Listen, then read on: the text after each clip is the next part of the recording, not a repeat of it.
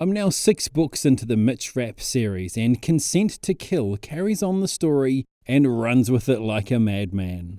What I like about this series is that there's a good core of characters, and each book varies enough from the previous to keep you hooked. It's not the same story being retold in a slightly different way each time.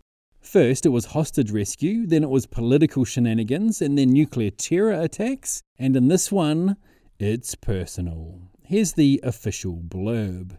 For years, Mitch Rapp's bold actions have saved the lives of countless Americans. In the tangled, duplicitous world of espionage, there are those, even among America's allies, who want to see Mitch Rapp eliminated. They've decided that the time has come. Now, the powerful father of a dead terrorist demands vengeance in its simplest form, an eye for an eye, and Rapp instantly becomes the target of an international conspiracy. This time he must use all of his vigilance and determination to save himself before he can turn his fury on those who have dared to betray him. The story cracks along at the usual breakneck pace, and alongside the action we also get some really good character development.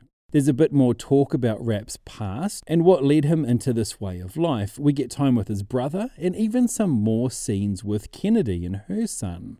I liked how this one was of a personal nature, and also how we get to see Rapp's inner conflict at points, and we learn that there is a point where he draws the line.